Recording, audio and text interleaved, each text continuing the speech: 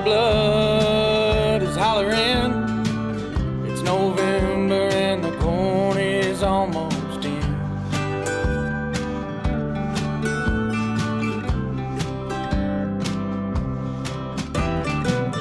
Mountain uphill, swallow these hills, line the pockets of the suits on the Capitol Hill.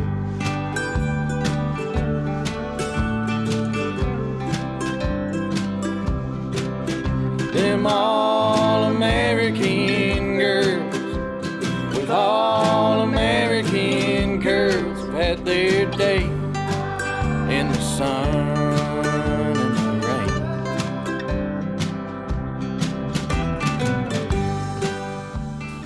So that was but a taste of a song called All American by Kobe Langham and the Citizen Band.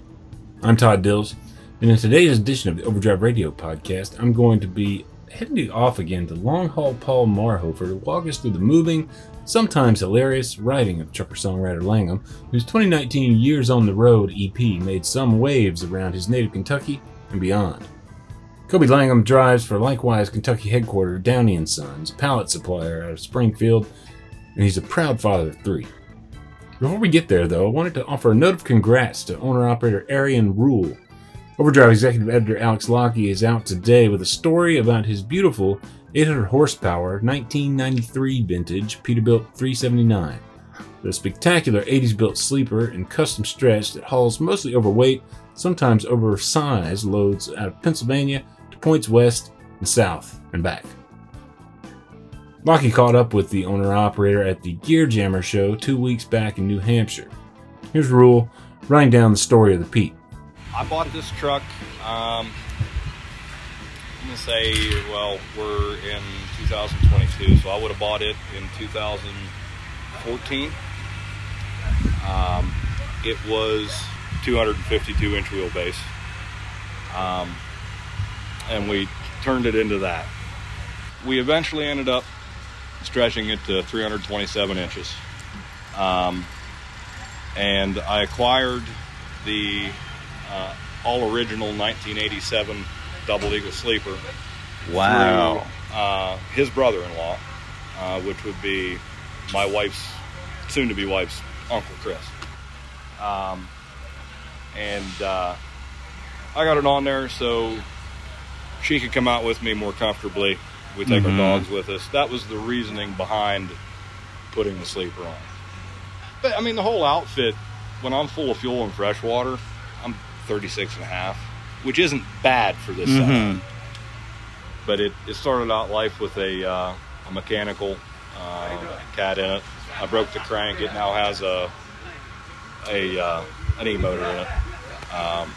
We'll just call it a 6NZ. That's not what it is, but we'll just call it that. Yeah, I run Kentucky, Indiana, Ohio, and you're coming up out of Kentucky with those. You need the power. Yeah, it's all hills and mountains. And, my favorite part about it, I don't know. I can't pick a favorite part. I just love the way the whole truck came together. I mean, if you want to be technical about it, I guess my favorite part of the truck is not even the truck itself. It's the relationships building the truck. Right. And that's why it's named 10 dimes. Right. Al Capone said 4 quarters are better than 100 pennies. I'm fortunate enough to have 10 dimes. You know, I got some really good people in my life that... And so for Rule, the truck stands as monument to those relationships forged through history in and around and under the piece of equipment. And what a piece of equipment it is. You can catch a few views of it in Alex Lockie's story about Rule at overdriveonline.com. Navigate to the custom rigs section. You can also find the link to the story in the show notes. And more in the post that houses this podcast for August 12th, 2022 at overdriveonline.com/overdrive-radio. When Lockie was speaking with Rule, he reflected on the upcoming wedding day the owner-operator had mentioned as a chance to truly feel and communicate the gratitude for a life well lived with all of those you know best and share it with the most. What Lockie didn't yet know? Yeah, that's great. Today. No way. That's here. We're getting married here. No way. Yeah, we're getting married right on that finish line at 7 o'clock tonight. Are you kidding? Yeah. Yep. That was her idea. Big congrats to owner-operator Arian Rule and his spouse on the wedding at Monadnock Speedway, Keene, New Hampshire. As for the truck, Rule noted a lot of his mods were geared toward nodding to its vintage and early 1990s truck. You know, when we redid it 3/4 of the way this last time, I did want to go back more to 93, which is why I went with the Broadway lights on the sleeper. I didn't run cab lights before we added those. You know, I just wanted to get back to 93 a little bit, and people come up to me, and that's why I left. I mean, I run a slick plate on the fifth wheel, but you still get a little grease on them. That's why I didn't degrease it, because a lot of people don't believe that this truck works. So, I got pictures, you know. So you got a tux hanging in back there or something? No, tux the suit. Suit, yeah, right. It's so hot. There's a big thanks to Rule and Alex Lockie for carrying us to the rig. Okay, now on to Downey & Sons company driver and singer-songwriter Kobe Langham. Our own long-haul Paul Marhofer will take us through his story via an interview conducted at the Mid-American Trucking Show earlier this year. Here's Paul setting it up.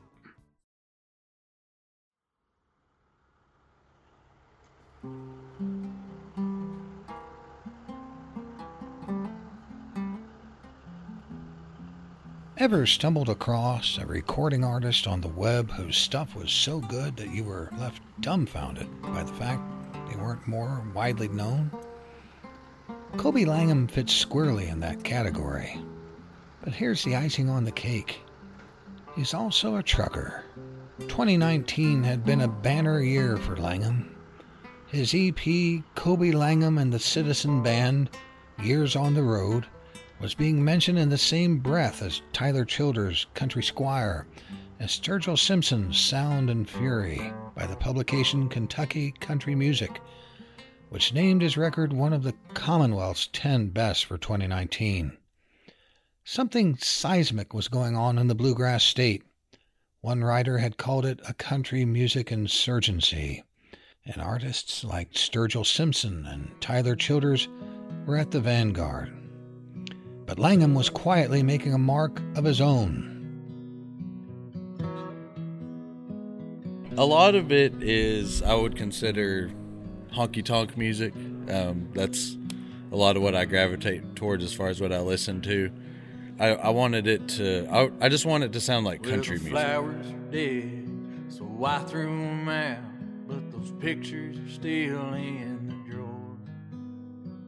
Like when somebody listens to it, I want them to think I'm listening to country music right now. And a lot of as far as the production and the actual sound itself comes from my friend Tom Nato in Lexington, who produced all the stuff we've done so far. And he also played all those steel guitar parts.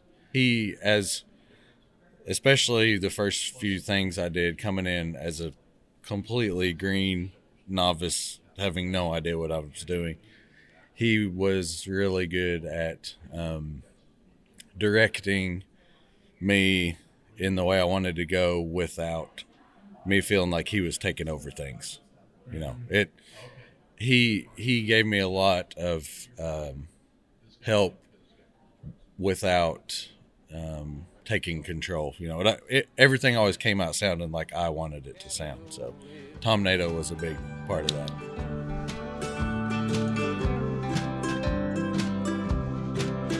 Them all-American girls with all-American curls have had their day in the sun and the rain.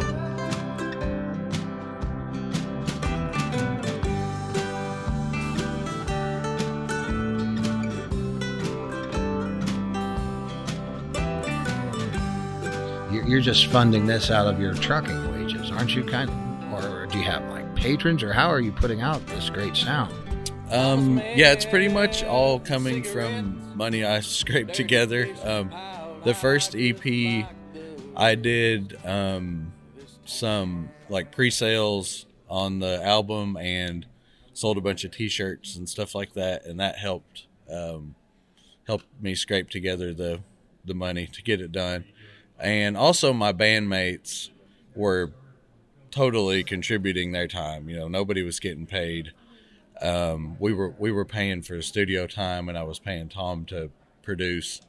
But Zane and Jason, my bandmates, were contributing their time, and we just kind of scraped it together. There wasn't any financial backing or anything like that. Most of it was just money I was able to save up, you know, with the truck. And it's not, even if you do it as cheap as possible, it's not cheap still, if you want to do it right, as far as I'm concerned. So if I could have what I wanted, I'd have somebody give me a big check and say, go make a record. But I think with limited finances, we were able to kind of get what we wanted to do done. So your friends, Jason, and what was the other gentleman's name? Jason Sinkhorn, who is a fantastic songwriter in his own right. You can look him up and find a bunch of amazing material. And Zane Hilton. That's kind of been our core group. We've had a few different drummers, and when able, we'll add a steel player or a fiddle player. But Zane and Jason and I have been kind of the core group of the band. Yeah, I mean, wow, that's a true friend right there. I wonder if they need another trucker friend. I mean, no, I'm just kidding. They would be happy to play music with you, I can assure you. Yeah, but I've seen you on this Red Barn. Yeah, it's amazing what you can do now with the internet. So I just sort of went down the Kobe Langham rabbit hole and found everything I could find on you, and then come to realize that our friends at Landline, they were already on this story 2 years ago, but you're still out there and you're still making music. And this was sort of a spur of the moment interview, and if I had a little more time, I would have written down some of the songs that really stood out. But there's this one about it's a lady's name, The Truck. Is it Kathy Ann? Sally Ann the Coal Truck. Sally Ann the Coal Truck. That is such a lonesome song. Ballad of the Coal Truck starts in 1985. Kenworth on the side of the hood, she was a W9. 3406B Caterpillar under the hood. Real black smoke when you started her up just like she should. That song came from an idea that was put in my head by a gentleman who I used to cross paths with out in western Kentucky. He drove a coal bucket, and I never knew his name, and we never met in person. We would just talk on the radio. He had a recognizable truck, so when I was out that way, if I saw him, I'd holler at him on the radio. And one day, he wasn't even talking to me, he was talking to someone else. I heard him telling the story about this old truck driver who ran off the road into this pond, and he was getting really elaborate with it, and I don't know how much of it was really true, or you know how that goes. But it just kind of put that idea in my head about, and it was a couple years later before I wrote the song, but just kind of about how connected we get to our trucks. Yeah. Because that's who you spend the most time with, is that truck. Weekend Sally Ann, she would shine up her chrome. Air in the tires, check her water and blow her horn. Peabody coal dust sure is hard on a girl. New air filter every 2 months so she could breathe in this world. Let the grandbabies play on her when she was home. Jessie's smile so big, she knew she was loved.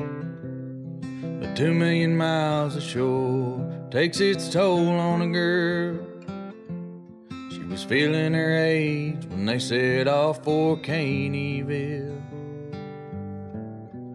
So, you just really get attached, and sure, we give them names and get pretty close. So, just kind of about that relationship that we have with those big machines.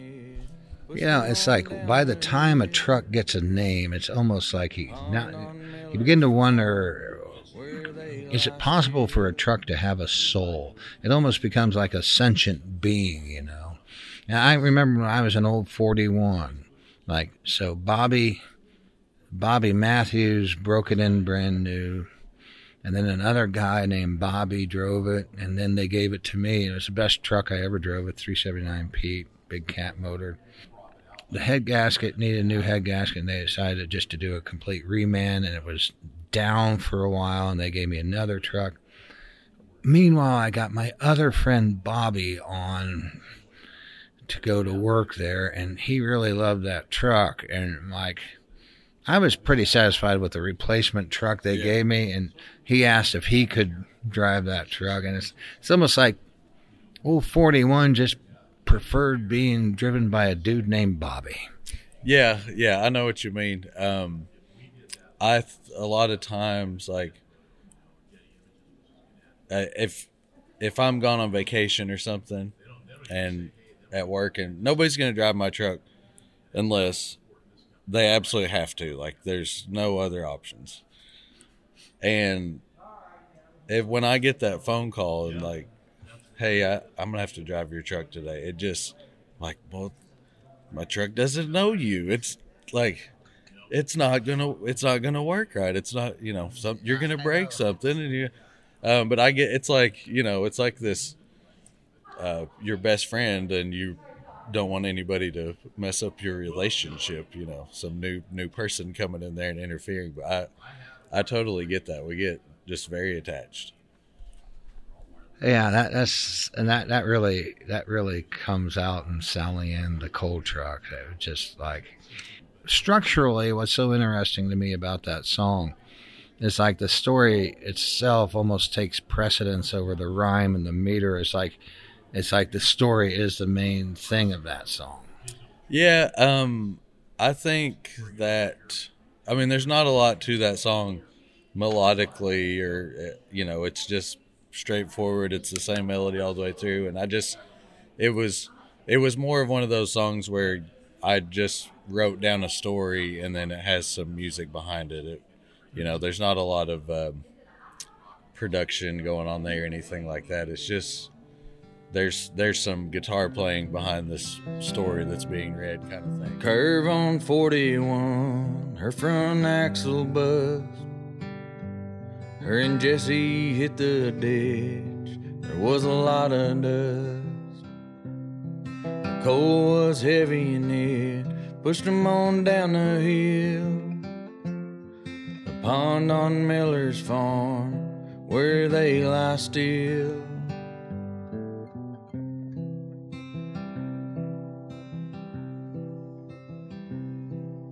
They pulled him out, Jesse still had his hands on the wheel. It was hard for most to understand just how he felt. They put what was left of Sally Ann out in his barn, and her name with his on a tombstone in the yard. That's the focus of that song. It's just that story. It doesn't need a lot of other things going on with it. Seems like those are the songs that stick with a guy the most, where the music was almost incidental to the story, and the music was just there to attempt to support the story, and just enough music. So that's not something you would probably ever put a full band behind. It was just a little bit of that. But I've written songs almost as an act of self-exorcism. In other words, there would be some sorrow in me that, I heard the story of this cattle hauler who on his very last run died. It was his very last week on his very last run. He was going to go get a local job, but he died on his last day at work. And it bothered me so much when I heard this story. I had to write, a song called "You Were a Good Hand" just to get that out of my system. And I sense like, there does seem to be this dynamic in some of your work where some of your songs become almost some sort of cathartic element of a grief in your life. Oh, for sure. I rarely write anything that isn't coming from some personal experience.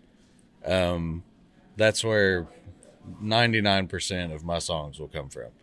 I have a hard time writing otherwise. So for the most part, anything of mine people listen to, there's a big personal element in there. And that's just, I think, for me, that's just where the inspiration comes from. If it's not something that I really personally connect with, I have a hard time writing about it. I remember the first time I heard 5 by 7, I was on my way to Leesburg, Florida to drop and hook a load of orange juice. And I believed whatever that was really happened to somebody, and it's such an intensely autobiographical song. And I don't know if you're comfortable talking about it. If you're not, I'm not going to press you to, but what a masterpiece of a song 5 by 7 was, because it just cracked me open. Thank you. That's a big compliment.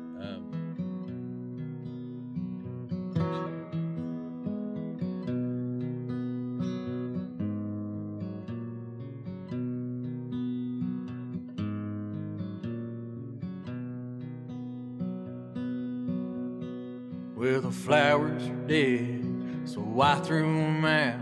But those pictures are still in the drawer. And I want so bad to forget about you. I've got them spread across the floor. Time changes things like the wind blows the leaves. Pain creeped in your door. I don't mind talking about it. They just turn the lights off on us. It kind of sets the mood. I had nothing to do with that. You didn't do that? Now we're back in the light. That song is very personal. I wrote that the first time I was alone after my wife passed. She died from a drug overdose, and it was just like this 6-7 years of all out chaos. And she was the perfect wife, mother, friend, just wonderful person. And it all changed so fast, and I had a really hard time understanding that, because it wasn't a problem that I had. I didn't have a problem with drugs.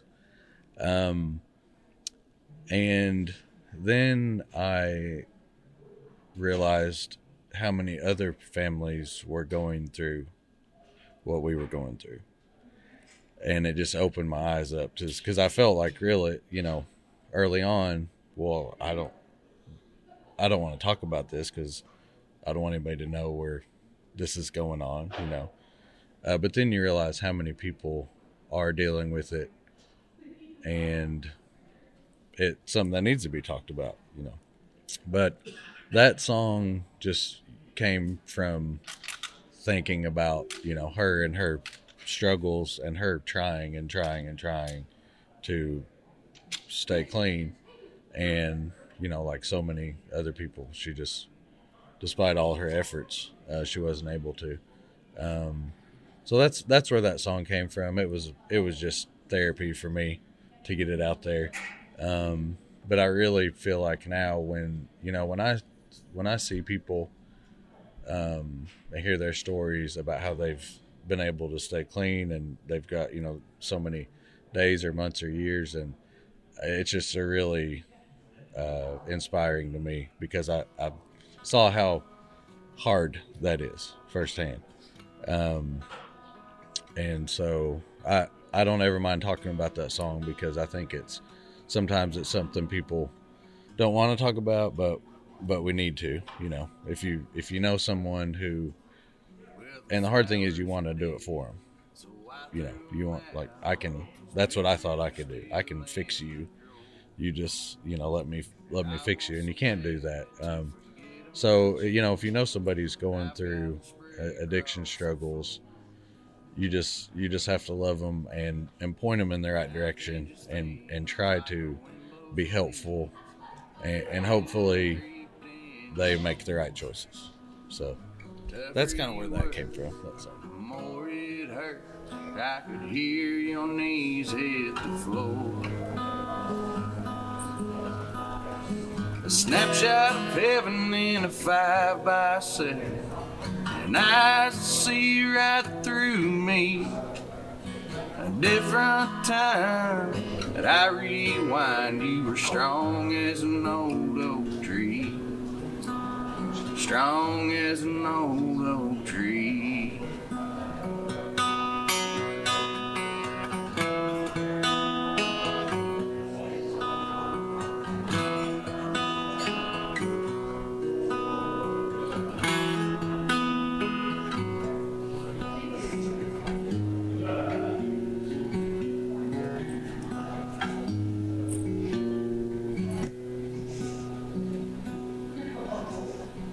Chalkboard on the mantle we kept there for you, to leave your words that were true.